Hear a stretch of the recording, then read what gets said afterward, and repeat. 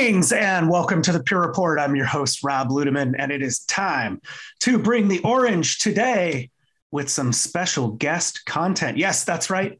Every once in a while, people share audio with me, episodes or podcast content recorded outside of the Pure Report brand, and I listen to it because I'm always interested.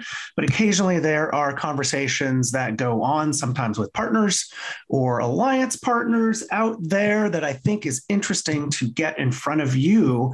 And one that came to me recently was shared and done between our partner DXC and our own Andy Stone and Andrew Miller, who are pretty well known and cover things in and around the security and ransomware space. So I am going to publish for you to listen, perhaps over the holidays, some content on ransomware and safe mode. And it features Mark Hughes, who is the president of DXC Security, again, with Andy Stone and Andrew Miller from Pure, talking about ransomware, talking about the anatomy of an attack, recommendations for how a security threat matrix can be reduced both before, during, and after the attack. And then they go into safe mode. And it is just great to have a partner like DXC talking to our really smart Puritans about this problem that we can jointly solve for our customers that are out there. So I do hope that you enjoy this guest content. And now I will hand it over to the recording of Mark, Andy, and Andrew. Well, a very warm welcome, everyone. And I'm Mark Hughes. I'm the president of security here at DXC. And it's my great pleasure today. I'm joined by Andy Stone and Andrew Miller from Pure Storage. So why don't we start with a couple of intros? So Andy, tell me a bit about yourself, please. Yeah. Hey, everyone. I'm Andy Stone. I'm the CTO for the Americas here at Pure Storage. And by way of introduction, I'm not your traditional storage guy. I come with over 21 years of information security background. I've held a number of roles in consulting companies. So starting with Accenture, where I created and ran a number of practice areas in security there. I have patents in the authentication and authorization spaces. And I've actually been a CISO. I was a CISO for Farmers Insurance and ran all of security at Zurich Insurance as well, and have run all of security and IT at PricewaterhouseCoopers, and all of that before joining Pure. Andrew, over to you. Andrew Miller, Principal Technology Strategist here at Pure. I've been here about 2.5 years. Probably most importantly for today, well, I started on the customer side, 7 years, kind of admin to engineer to architect. I was actually on the partner side. So not exactly the same, but related, SE to manager director. Built out a tech marketing team for a while. Spent a bunch of time in Palo Alto. For today's topic, part of the reason that I'm here and why Andy and I get along so well is I had a lot of security background from the customer side. And then I've actually been talking about this specific topic around ransomware and defense in depth and anatomy of attack, all this stuff for the last 5 or 6 years publicly. That's why Andy and I tend to tag team a lot, as we're doing today. Brilliant. Well, thank you both. And you're very, very welcome. Very grateful to have you here today. So you all may be wondering a bit about why I've got Andy and Andrew here from Pure Storage with me today. And the topic that we're going to talk about is ransomware. Now, unless you've missed it, there is a huge issue around ransomware across many of our customers, across industry more broadly at the moment. And many of the customers here at DXC are being impacted by either directly being targeted by these threat actors, mainly criminal gangs who are targeting our customers, or sometimes get caught up vicariously in attacks that maybe impact others. They may be part of a supply chain to another business where they are impacted as well. Now, the key thing that I really wanted to start by saying is, when I look at, and I'm dealing with a number of these incidents, on a weekly basis, and we see them in many different areas, many different sectors right across the globe. And what we see consistently is happening is that whilst the understanding of the life cycle of an attack, which we're going to spend a bit of time talking about in a minute, may be understood, and there are maybe things that can be done to prepare against it, what often happens is that the threat actors are successful because when they go for encryption, which is the normal MO here for them, is that they then encrypt backup or other forms of storage that a customer might be running. That then immediately causes the customer trouble and reduces their options about how they can recover. And so being here with Pure Storage today is really important. Having that insight from both Andy and Andrew to know what they know that can really then help us work with a partner like Pure Storage to see how we can really help our customers create the conditions that if the worst happens for them, then they do have the ability to have that assurance in their back of their minds that their options are open, that they know that they at least can recover if they can have that operational environment to recover into available to them. So with that, Andy, I think we need to take it back here a bit and look at the life cycle itself of a ransomware attack. So over to you. Yeah, thanks a lot, Mark. Really appreciate that introduction. And, I think that the first question is, why are we talking to Pure Storage about security? And to your point, a lot of it does come back down to backup, recovery, resiliency. But we've built a tremendous amount of time building solutions that help to augment our customers' security platforms. So helping them to basically be more resilient during an attack and after an attack. So building the industry's fastest recovery solutions available today. We'll talk more about that after a while, but also some unique features like our safe mode feature that we'll also cover that give you a guaranteed point of recoverability when that attack happens. So let's jump into the life cycle of the attack. And the way that Andrew and I tend to go about this is in context of three forms: before, during, and after. So we'll start off with the before. On the before side, there are some key things that are happening with these attackers. Before an attack begins, they're actually performing a lot of reconnaissance. As Mark mentioned, the focus here is ransom. They want to attack your environment, try to ransom that environment, and make money. These attackers are not all that sophisticated. They're coming after you to make a quick buck. They want to get in and out as fast as they possibly can. So they're gonna perform this reconnaissance up front to figure out, are you a good target? Who's a good target? Who's going to pay the ransom in the most likely form? Who can they go get the most money out of, in essence? Now, from there, they're going to have to go get credentials into the environment. So they're going to do that in a few different ways. We hear a lot about phishing. You might hear about watering hole campaigns, but they're going to go out and get credentials for the environment in some way. They may even do something as simple as going on the dark web and just buying them. And when they do that, they're going to then log in to your customer's environment, just like any other user. They'll look like a normal user. They'll get in, they'll slowly start to look around the environment. They'll lay some little pieces of software that will give them the ability to phone home information and give them backdoors into the environment. This is called dwelling. So they're going to come into the environment. They're going to sit there. They're going to dwell for a period of time, looking around, looking for things that they might be able to steal, looking for things that they're going to ransom, but really trying to get an understanding of what's going on inside before they actually launch their attack. The last thing that I'll point out before handing it to Andrew is the dwell time on a ransomware attack is not that long in duration. What we generally see is it's somewhere between 17 and 50 days. These are not super long standing attacks. They're not years in the making. Again, the bad guys want to get in, get their Bitcoin, and get out as fast as they can. Andrew, what'd I miss? Not even miss. There's always like so much here. We're always going to leave pieces out. The one thing I think you alluded to this is an industry, right? In some cases, it's they're getting in.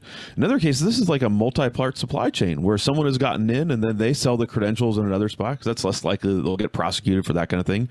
And the dwell time, we've seen that vary over the years. These numbers are a little bit mushy because no one wants to go report this stuff unless they have to. Sometimes it can be shorter. Sometimes it can be longer, but the key is getting in and doing what I used to do is even on the partner side of selling like network and application discovery and who's the storage admin and who accesses this thing and actually potentially understanding your environment. What's that server over there in the corner doing? That kind of stuff, right?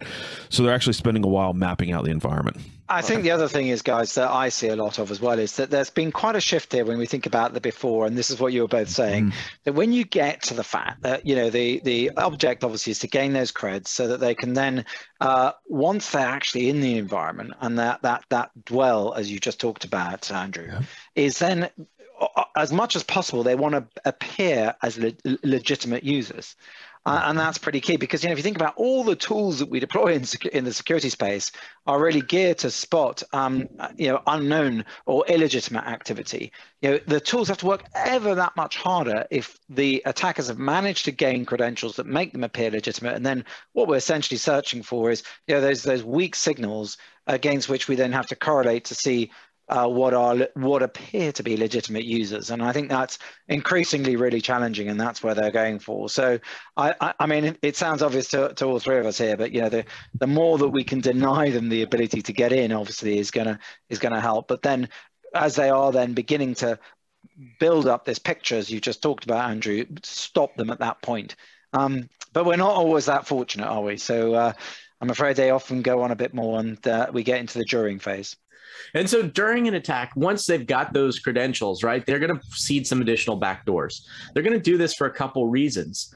After that initial attack, right, the ransom, they may come back another time. What we're starting to see are secondary attacks that happen within 6 to 12 months. And if it's not the same attacker, that first attacker may sell the access, just like they would sell the credentials, for the second round potentially. The other things that we're seeing are multifaceted attacks. So it's not just the ransom. That's one phase. But we're seeing the attackers actually have multiple phases of attack against our companies nowadays. So they're doing things like exfiltrating files during the attack that they can then use to get a secondary ransom later on in the process. Once the attacker actually determines their discovery is complete, then they start their encryption phase. So once they've figured out, okay, I know what I want to go encrypt, I know where all the backups are, I know where the primary data is, I know the critical systems, then they're going to say, okay, time to encrypt. And they're going to send a command from a command and control server that's going to launch that attack. And the encryption campaign will start. They're going to start with the backups, as I mentioned. Those are the first line of defense. They'll either target the backups themselves by deleting them or corrupting them, or they may ransom the front end of the backup system. So your Cohesity or your Commvault or your Veeam, so that they make it very hard for you or impossible for you to use your backups, actually. And then the other thing to understand is they're going to mostly target the most recent files first. So the files that were most recently in use in an organization are the ones that will likely be targeted first by these payloads. So, a lot to unpack here, but during an attack, it's all about launch. It's all about exfiltrating data and making it so that those files become corrupt, unusable, so that you're much more likely to have to pay the ransom. I saw one statistic. These are always mushy about us. Usually there's a second attack within 30 to 60 to 90 days because they leave backdoors in place. Like they're finding multiple ways to monetize any individual customers. It's painful to think about, but these are very rational economic decisions they're making. I'm thinking of one Fortune 500 that we can't list by name. During the attack, they had actually gotten in to their primary storage systems, their backup storage systems, and those primary storage arrays, DR storage arrays, and the backup servers, and actually did exactly what you mentioned, to where, during the attack, they were actually able to compromise all of that. And they're doing that right before the point where they kick off the encryption phase. And then there's even some really interesting pieces about how during the encryption, we'll go and even, use a lot of automation to kick that off all en masse. I know in the past, you've mentioned sometimes they'll encrypt stuff and then flip copies around, using VSS type stuff. So there's actually a lot going on here that goes toward how, once they decide they're going to execute the attack, how can they take offline the means of recovery and then do it as quickly as possible. This is usually on a weekend, and within 10, 20, 30, 60 minutes, there's a large amount of stuff that's been taken offline. One of the other things that I've seen also in this phase, that some of them actually will target the risk functions in organizations to try and find the insurance documentation to see if an organization has cyber insurance, how much they're good for in terms of payment, and then set the ransom accordingly. So I think what you're saying, guys, is this is a very sophisticated industry, well thought through, with good reconnaissance, and targeting the whole organization, right? Which is I think the important thing. It's not just a security thing by any stretch of the imagination. That's right. After an attack, your files are encrypted. So somebody's going to go to click on a document and they're just going to get a big screen that says, hey, you've been attacked. Your files are encrypted, contact IT support. And then it's going to have a file with information on where to go to actually get information about the ransom, how much they're going to charge, and to begin that negotiation process. So, from there, you're going to have to go into the dark web, to a .onion site. You're going to have to contact the bad guys or their brokers and talk about, what you're going to actually end up having to pay and negotiate that rate. Now, if you pay the attackers for the ransom, you're likely to get a decryption key, and you can start the decryption campaign. Now, what we find though, is that oftentimes the decryptors aren't that well tested. The bad guys aren't spending a lot of time to test their software, believe it or not. So, you might not get a great decryptor. It'll likely work to some degree because they don't want to sell you something that doesn't work at all. That would be bad for business, but it also probably won't be fast. So like in the case of the oil pipeline that was hit, right? We had an issue with the decryptor being single threaded. So one file at a time for decryption. If you have a billion files, it's going to take a really, really, really long time. So they're going to try to get you to pay, but your mileage may vary in terms of what you actually get back. Now, I talked about that secondary form of attack through data exfiltration. This is where that may spring up. So then if you don't pay for the initial attack, or maybe even if you do, they may come back around and say, hey, oh, by the way, I took a bunch of this data, and if you don't pay me a ransom, I'm going to post it to the internet. So it could be about your patients. It could be about customers. It could be about internal, employees. But the idea is they may have data from your environment that they stole that they'll threaten to post to the dark web if you don't pay. Other attack vectors that we see, Andrew, one around media relation services. So they'll also nowadays offer to contact the local media and let them know that you've been attacked and the extent of the attack if you choose not to pay a ransom. And they may even go so far as to provide espionage services and say, if you don't pay, we're going to sell proprietary information, secret information that we stole from the company to competitors or to some foreign nation. So lots of different attack vectors here, but the net of it is these are business people out trying to make money. Well, I think is a very good overview of how this actually happens and how it works. So what's next? What think about everything we have talked about. What are the areas that we need to focus on? Yeah. So again, keeping with the theme of before, during, and after. Before an attack, there are some really critical aspects that your customer needs to be concerned about. The number one thing to be concerned about is hygiene. You have to be focused on good hygiene in your environment. Where you're keeping things patched, where you're keeping things up to date, you're reducing your surface area of attack, which is really important. There are only about 225 known weaponized exploits in use today.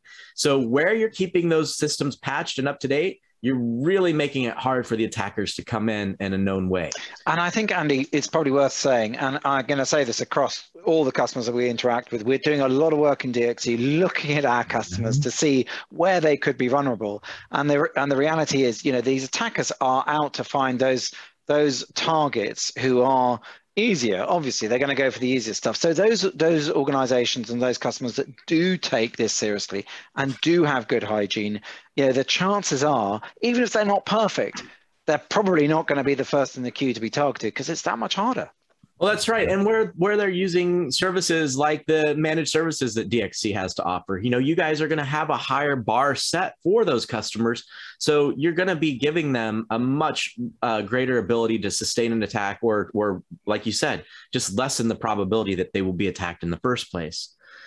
The second thing that I tend to focus on is around multi-factor authentication. You need to work with your customers to help them vault all of their administrative credentials. Now, this is a services engagement. This is another place where DXC can really help. Get to your customer and help them implement something like a CyberArk, where you're doing credential vaulting for all of the admin accounts in the environment. Where an attacker can't get admin, they can't launch an attack. It's that simple. So if you can make it hard for them to get admin in the environment as well, so combine that with the hygiene, reduce the admin surface, now it's lights out for the attacker. They'll just move on. Exactly. And Andy, we do, as you say, provide those services. But even though customers may have things like CyberArk provided, which we do a lot of across DXC, it's worth relooking at it because sometimes those have been implemented some time ago. There's new ways of approaching privileged access and how that is managed properly as well. So we need to talk to our customers about that. It's so fundamental, isn't it? Yes. And I can't reinforce all. I mean, it needs to be on all systems. You don't just pick and choose the top 10 or whatever, because the bad guys don't know what those are, right? All is really important here. The next thing I talk about is awareness training. Another area where you guys can add a lot of value. It's not just about running the phishing campaigns, with a phish me or something and saying, don't click on these bad links. I mean, that's very important. It's important to train your end users. Where you guys can really come and add value is tabletop exercises. You need to bring senior management and the boards to the table so they understand what's going to happen during these attacks. Help educate them. Tabletop exercises for senior management should be run at least once a year, preferably twice, and for boards at least once every 2 years, preferably every year.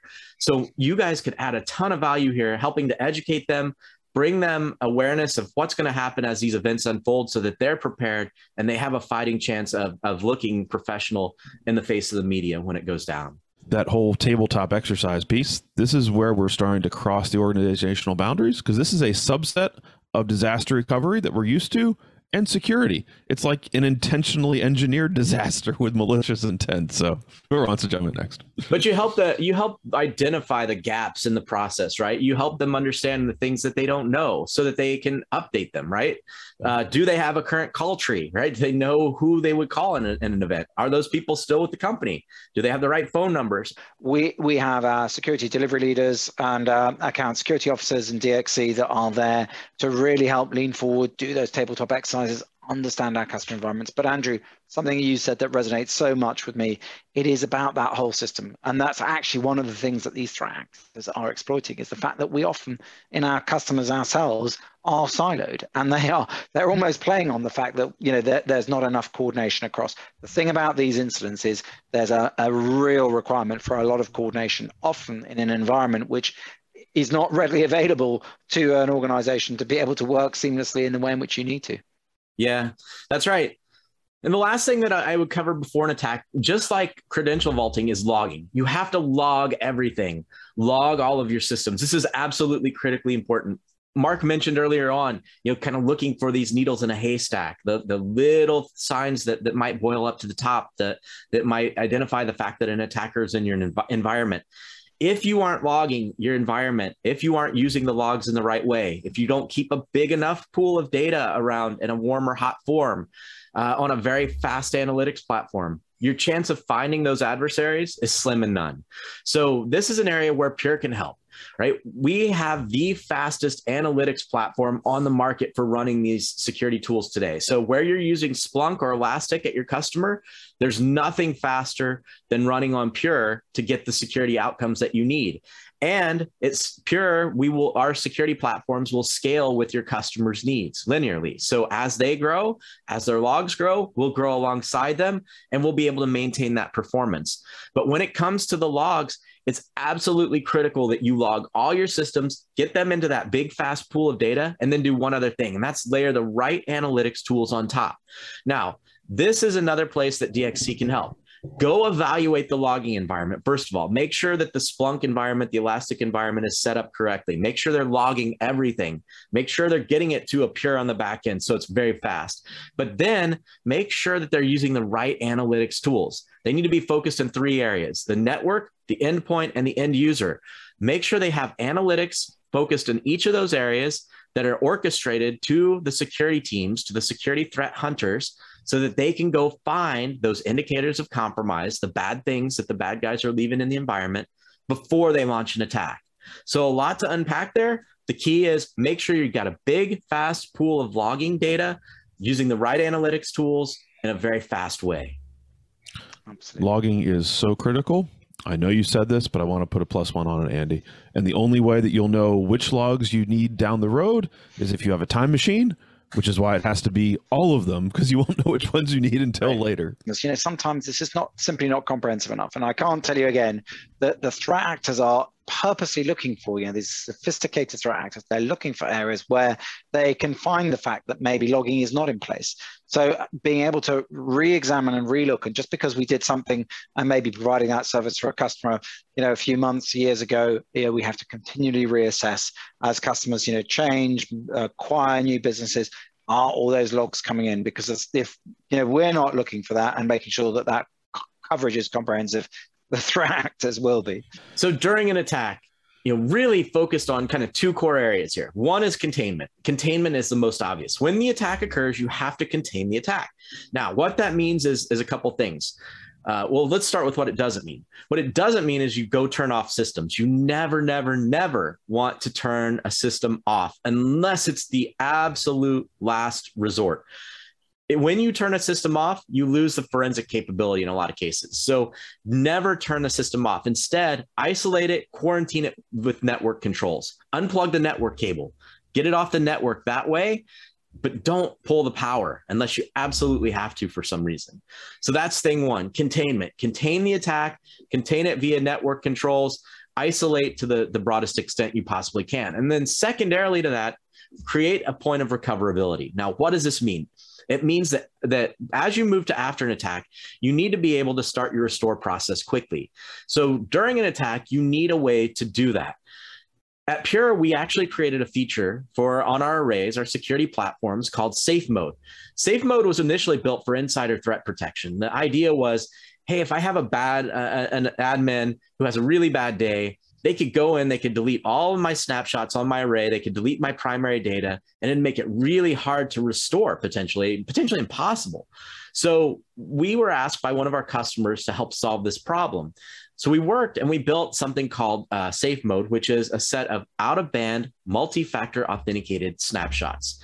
What all that means is that you have up to 5 named individuals on a customer side who have a unique PIN number with Pure support. To delete the data on an array, even by an administrator, 2 of those 5 named individuals have to call into Pure support. They get validated. They can then open a remote session with Pure support. Pure support can remote in and actually help them delete fully the data on an array.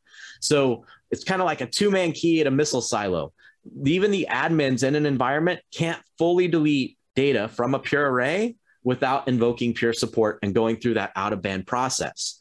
Now, that works really well for that insider threat perspective, but we lucked into the fact that it also works really well for ransomware attacks, because not only can a bad administrator in your environment not do something, but a bad process also can't.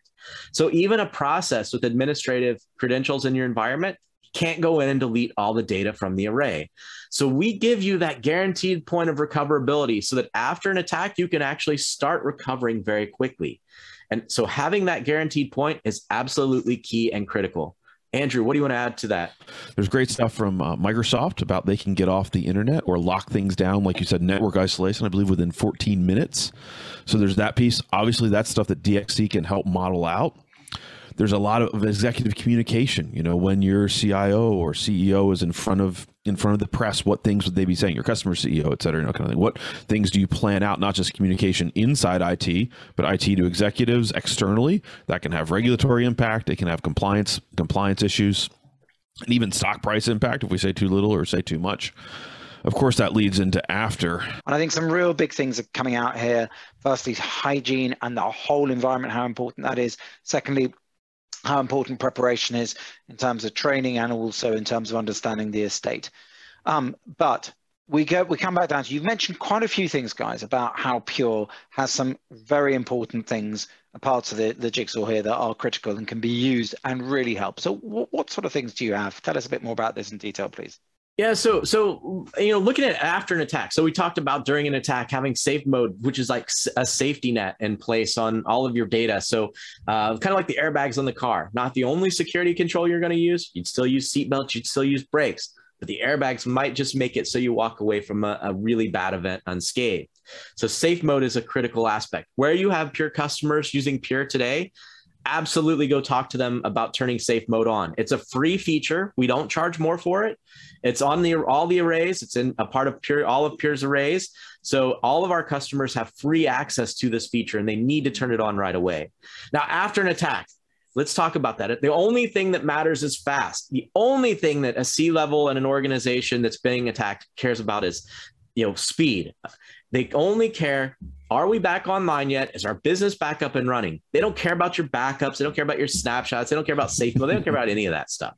All they care about is, are we back online? If not, why not? And when will we be? So at Pure, we've spent a tremendous amount of time working with some of our core backup partners like Commvault and Cohesity to really focus on fast recovery. So where you have to go to backup, there's nothing faster than coming back off of Pure. With Commvault, for instance, we built a solution that has 270 plus terabytes per hour of recovery capability. That's more than 17 times faster than the next closest competitor. And with Cohesity, we're into the petabytes of recovery a day. So where your customers want and need high-speed recoverability, there's nothing faster than coming off of Pure, bar none. You have to start, the restore process, though, as close to the event as possible. So where you have snapshots in place, you'll want to use those as your primary means of recoverability. So safe mode snapshots become even more critical after the attack because it gives you that point on the array to start cleaning your data forensically so that you can recover it even faster. Now, the point I'm going to reinforce here is you don't just go and start recovering the data. Like, there's a whole forensic cleanup process that has to be undertaken. Otherwise, you're just going to reintroduce the malware into the environment immediately. So again, another area where you can work with your customers is to either provide forensic services or make sure they have line of sight to forensic services when these events occur, because it's going to be an absolutely critical aspect. One place that Pure can help is leveraging our snapshot technology. We can speed the forensic process by allowing you to do that work on our arrays using our thin space-saving snapshots. It makes it so you don't have to copy data off of the array, put it onto external drives to get it to forensics folks and get them to do their work, copy data back and forth. It can be very time-consuming and expensive. You can actually do that forensic work on our flash arrays. So, creating an ability for very high-speed recovery and for a high-speed forensic review is really paramount and critical after an event. And that's an area where we put a tremendous amount of emphasis and focus. There's two big things I like to call out as it relates to how Pure can help. One is we can help protect primary data and backup data. The other big thing I like to call out, because this is often one of the most common questions I get from customers, is, hey, do I need to restore back to when the attacker first got into my environment? No. You need the logging information, and that's why, Andy, you were emphasizing, you need logging information that goes back to that point so you can find all the indicators of compromise and how they got into the environment and what all they got access to. But from an actual restoring data standpoint, you want that to be preferably T-minus 1 second before the encryption phase of the attack. I'm glad you pointed out the logging, because one thing I want to point out is, where you're using logs, you need to protect those logs, on Pure with safe mode. By doing that, it makes it so the attacker can't get in and delete the logs or corrupt the logs so that you'll actually have them after the event. Now, why is that important? Andrew mentioned, getting back to patient zero, identifying how the attack occurred for recovery. But there's another aspect. When you get attacked, when your partner gets attacked, your customer, they're going to get sued. There'll be lawsuits from stakeholders, shareholders. It might be compliance and regulatory lawsuits that come down. And when they're on the stand, they're going to be asked a couple questions. The first being, what were you doing to protect this data? And they're going to go through this whole list of things, right? And the second question then that will come back is, well, prove it, show us. And when you say, oh, well, my log data was all deleted, might as well start writing checks. So where you've got Pure, run your logs on Pure, protect it with safe mode. Andy, exactly right. I've seen this now on a number of occasions, and also let's not forget law enforcement as well, because the accepted and the very, very clear direction coming out of not just the U.S. administration but many others is do not pay ransoms and do not entertain these criminals more than they already have been, because if we perpetrate by paying ransoms, then that happens. And there's legislation in many countries which is targeted at trying to make it actually to outlaw the paying of ransoms. But notwithstanding that, having that log data as well and being able to then prove as you say, if it's in a lawsuit environment, but also to potential other agencies as well, is critical. And then understanding through that log data the extent to which the rest of the estate may be impacted as well, which is really important. So very fundamental, as you make a very strong point there. Andrew, did you have anything else you want to add? That combination of their simplicity of setting up the protections that Pure provides from a setup and an operational standpoint, during the attack, immutability and resiliency, even if someone's trying to compromise or trash the data. And then the speed of recovery, whether it's speed of recovery, speed of iteration, because often you may have to do this multiple times in an offline environment. You put those things together, it's this very unique set of capabilities for Pure. Every single one of those matters. Sometimes I'll see people that do a lot of work on the before and during, but then they don't have fast enough recoverability speed. And all that work didn't matter, which is really painful to think about because you did all this work, but it didn't count because you didn't think enough about the speed of recovery aspect. Well, and that's where DXC can add a lot of value, right? Is building that resiliency architecture, making sure that you've got the right tiers in place and the right recoverability. And That I think is really fundamental, Andy, and both Andrew, is that, that's where we really do come to the fore here. I've actually had a couple of customers say to me, we can go and get that and we can go and do stuff. So what additional value is there? I hope that what's come through really strongly in the last few minutes is that what we all identify on this call is that being able to actually architect that in, have that pervasive across so many different parts of how a customer runs their IT, and getting that right and tested is really fundamental, and that it just works and continues to work. Because without having thought that through properly, and just saying, it's just a tool that we need to put somewhere, that's not it. It's about having an ecosystem based upon these types of tools from Pure that really do allow, on a number of different levels, the ability to be able to recover if the worst happens, but more importantly, be prepared before and respond during as well. There's almost some level of almost moral responsibility. I'm thinking of one customer as a support case within Pure. They actually kind of dilly-dallied a little bit on turning some of these features on. They knew about it. We talked to them. And in the middle of that, they got hit on a Saturday while their admin was on vacation. And even in the scenario where I'm thinking of one hospital that has a funded Bitcoin account, they don't want to pay the ransom, but if lives are at risk, they think they may have to. That's not even a get out of jail free card based on what we've talked about speed of restore and decryption. So, I mean, let's bring it really back down to reality. Only just the other day where a healthcare facility was hit, and one of the situations that's coming to light now is that their inability to be able to recover and have access to some critical devices, medical devices in terms of monitoring, led to a potentially patients dying. So, this is very real. These criminals aren't interested in the sort of things that we're interested in. It's a terrible thing, but I hope that we've all seen today that working alongside Pure, putting a few things in, architecting it correctly, having that conversation with our customers can prevent our customers from being the next headline. So, Andy and Andrew, I want to say an enormous thank you to both of you, and look forward to speaking to you again soon. Thanks for your partnership. Thanks, Mark. That's a wrap. Thanks, and I hope you enjoyed hearing from Mark, Andy, and Andrew all about ransomware and safe mode and our Pure and DXC partnership. Thank you for listening to this episode. Thanks for telling a colleague and a friend. I hope you liked hearing some of this guest content. Please send in your feedback to purereport@purestorage.com and tell a friend or a colleague, and we'll keep the great content and episodes coming out to you. With that, we'll wrap for Pure Storage. Mark Hughes, Andy Stone, and Andrew Miller. This is Rob Ludeman saying, don't look back. Something might be gaining on you.